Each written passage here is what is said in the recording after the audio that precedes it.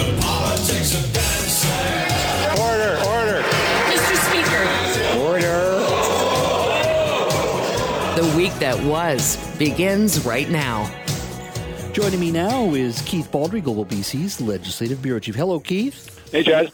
Let's focus on the poll earlier this week. British Columbians are set to head back to the polls for another provincial election before the year is out. And a new poll suggests they may be confronted with a restructured political landscape. When they do so, a new poll from Vancouver-based research co-found that BC's official opposition, BC United party, is trailing not only the governing NDP, but also the upstart BC Conservative Party. The poll found that 46% of respondents would back the governing NDP if an election were held today, followed by 25% for the BC Conservatives, 17% for BC United, and 11% for the BC Greens. I guess the first question to ask, Keith, can the BC United, now in third place, turn it around? Well, I think the challenge for them, the most realistic challenge, can they turn it around to retain official opposition status? It would be a pretty heroic comeback if they can go from 15 points in public opinion to actually being in a spot to form government, which requires, probably at least 42% of the popular vote. Interesting, that research poll also found that the universe, and these are the maximum number of people who are at least willing to consider voting for a party, for BC United was just 33%. Which is actually less than the popular vote the party received under the BC Liberal banner in 2020.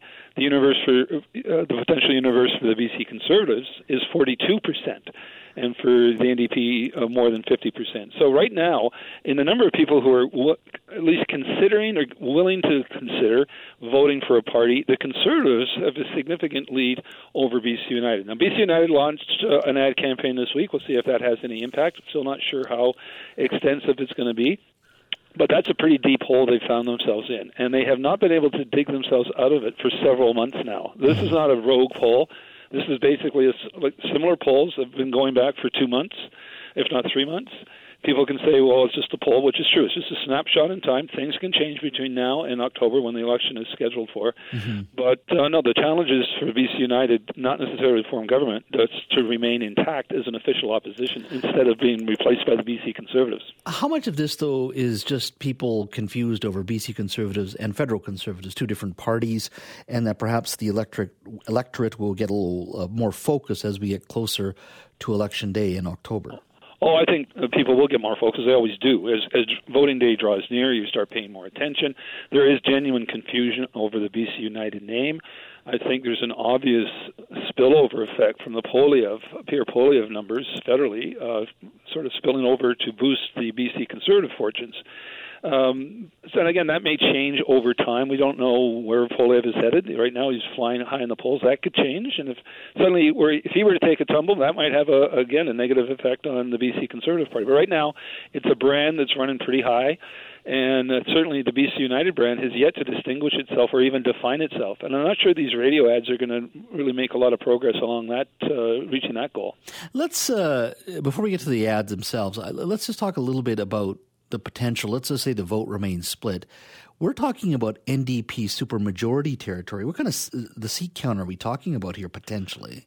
Well, if it remains this type of split, where the United is only 15 points, Conservatives at 25, and the NDP at close to 50, we're talking more than 80 seats out of a 93-seat House. We're adding 6 seats because of redistribution. Now, again, the election's still a number of months away.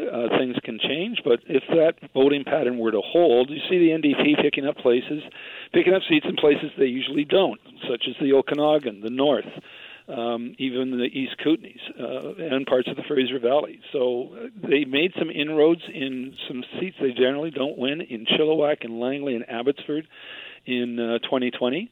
Right now, they would hold those seats and potentially even add more in those areas. Also one in Vernon for the first time in a long time. And this, again, bolsters the NDP chances to not only hold on to the seats that one picked up from the United, from the BC Liberals in 2020, but also add to it in terms of seats in areas traditionally off limits to it. Mm-hmm. Now, there were some YouTube videos, and I think some of them are going to be running on television, I assume. I haven't seen any television ads yet. I certainly heard Kevin Falcon's ad on this program yesterday, and I think it's run on a few other of our radio shows here, and I don't know when TV will be rolled out, if it is, and digital as well. What are your thoughts on just the videos that you've seen so far? Well, again, they've got a big selling job to do, and I'm not sure this is going to get it done. And again, it depends where they're putting these ads and how many eyeballs are seeing them.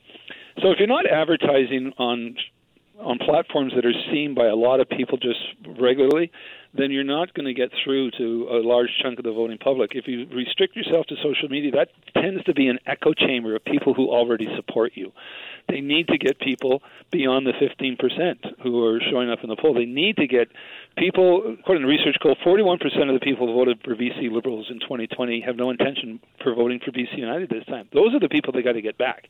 And I'm not sure they're going to get them through YouTube videos or social media campaigns. You need traditional legacy media. Even though there's more and more cord cutters, there's still hundreds of thousands of people and voters who watch television, for example. You need to do more than advertise on radio. You've got to, it would be a pretty good sign for them if they were to be able to secure an ad during a Vancouver Canucks game, for example, or in the spring hockey playoffs, or on Global News Hour. These are the shows that have all the eyeballs. If they can get an ad in those places, they'll be doing well. If they're stuck doing ads on social media or smaller stations or regional news outlets, then that's really not going to be a successful rebranding campaign. I've always found through my experience with the LNG industry and was handling campaigns for them, and these are seven-figure campaigns, you need two fundamental issues beyond just research and saying, where are the voters that aren't looking at us at this point? How do we reach them? What is the message that's going to reach them? Number one, you need research. But you also need, time.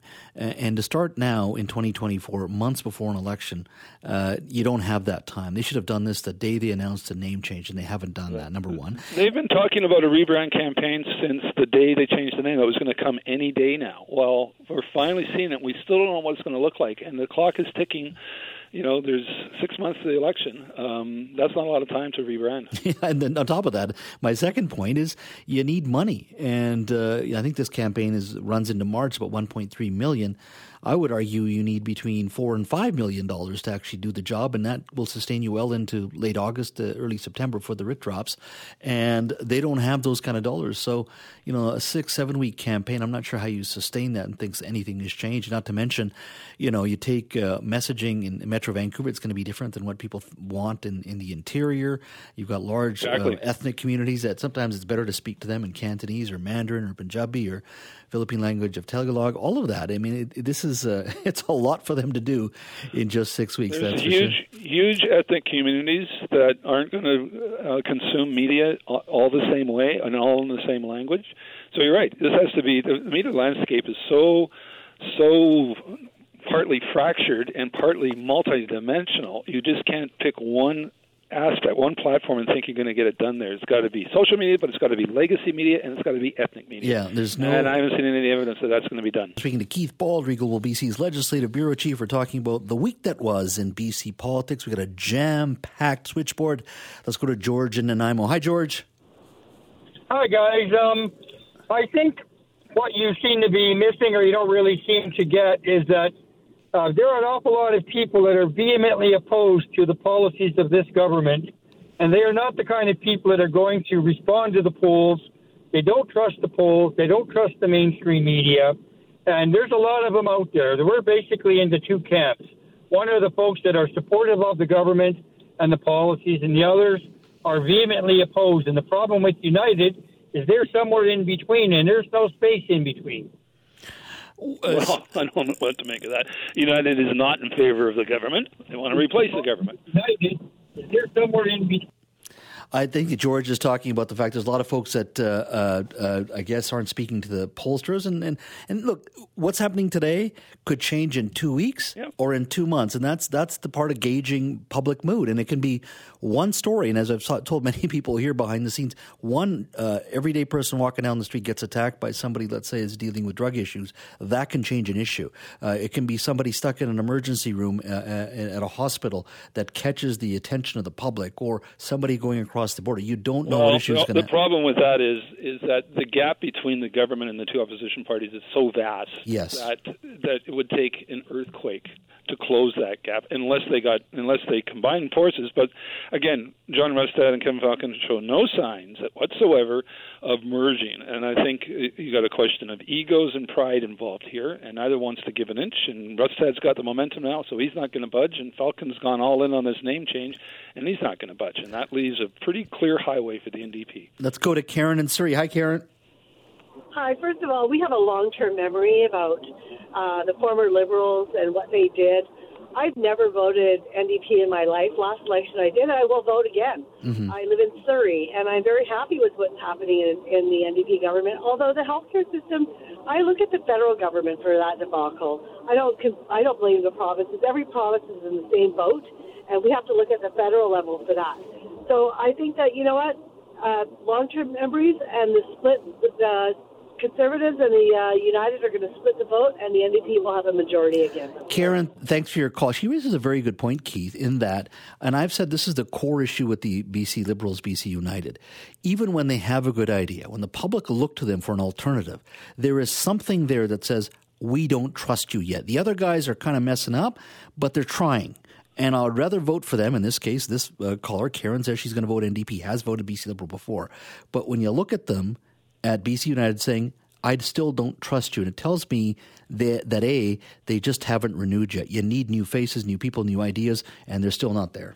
Well, the Free Enterprise Coalition has fallen apart. It fell apart in 1991. It took 2 elections to rebuild. It's falling apart now. It may take 2 elections to rebuild. I mean, elections go through cycles. And again, the Socreds fell apart in 91, replaced by the BC Liberals and the BC Reform Party, the 2 parties. It took 10 years for them to combine forces. And you're seeing now the old BC Liberals fall apart and leaving 2 parties, BC United and BC Conservatives. And it may take them 10 years to get their act together. All right, let's go to Stephen in Burnaby. Hi, Stephen. Hi, guys. Thanks for taking my call. Unfortunately, I think Kevin Falcon's going to get his butt handed to him because the Conservative brand is just too strong. He's got the Poilievre wave, and if they don't do an amalgamation, he's going to wake up crying on election night when he finds the Conservatives have done far, far, far better. Keith, one of the things I keep going back to, let's just say John Rustad would come back to the party. He's not bringing all those voters that are supporting him back. A lot of the folks are just never going to vote BC. Well, yeah, they're not necessarily there because of John Rustad. No, the BC, the color's right. The BC Conservative brand has become more powerful in recent months than it ever has been. BC Conservatives have not been a factor at the provincial level since World War II. But now, potentially, they are, if they can hold on to those numbers. But as I say, still a number of months before the vote. That's true. All right, let's go to Adam. Adam in Langley. Hi, Adam. Hey, thanks for taking the call. I think that BC United is in a lot of trouble. I don't understand BC voters, period, going NDP. We need someone like to have in Alberta who cares about the working class and stands up for their best interests instead of left-leaning global ideas. What do you like? What do you like about Danielle Smith specifically? I'm a big fan of her Alberta first. She doesn't bow down to, especially to Trudeau with the oil and gas industry, all that kind of stuff. She cares. She understands her job is to the people of her province first. But we're different that way. We do have a oil and gas industry, more a gas industry. But Metro Vancouver is its own political animal, is it not, Adam? Even your community in Langley, you look at the numbers, boy, it's changing fast. 100% it's changing fast, but I think we need to, this province is so out of touch with working class people. It's focused on issues that go far past our residencies, primarily things of environmental issues and stuff, and the left has been hijacked by nutcases. All right, Adam, thank you very much for the reminder. British Columbia, the key to holding political power in BC is hold the middle, hold the center, and shade yourself a little to the right or a little to the left, and don't go too far in one direction. BC is not an overly conservative province, nor is it an overly liberal one, but it is certainly not a far right or far left one, and the party that understands that the best is going to hold power in Victoria. Exactly. Keith, have yourself a wonderful weekend. Take care.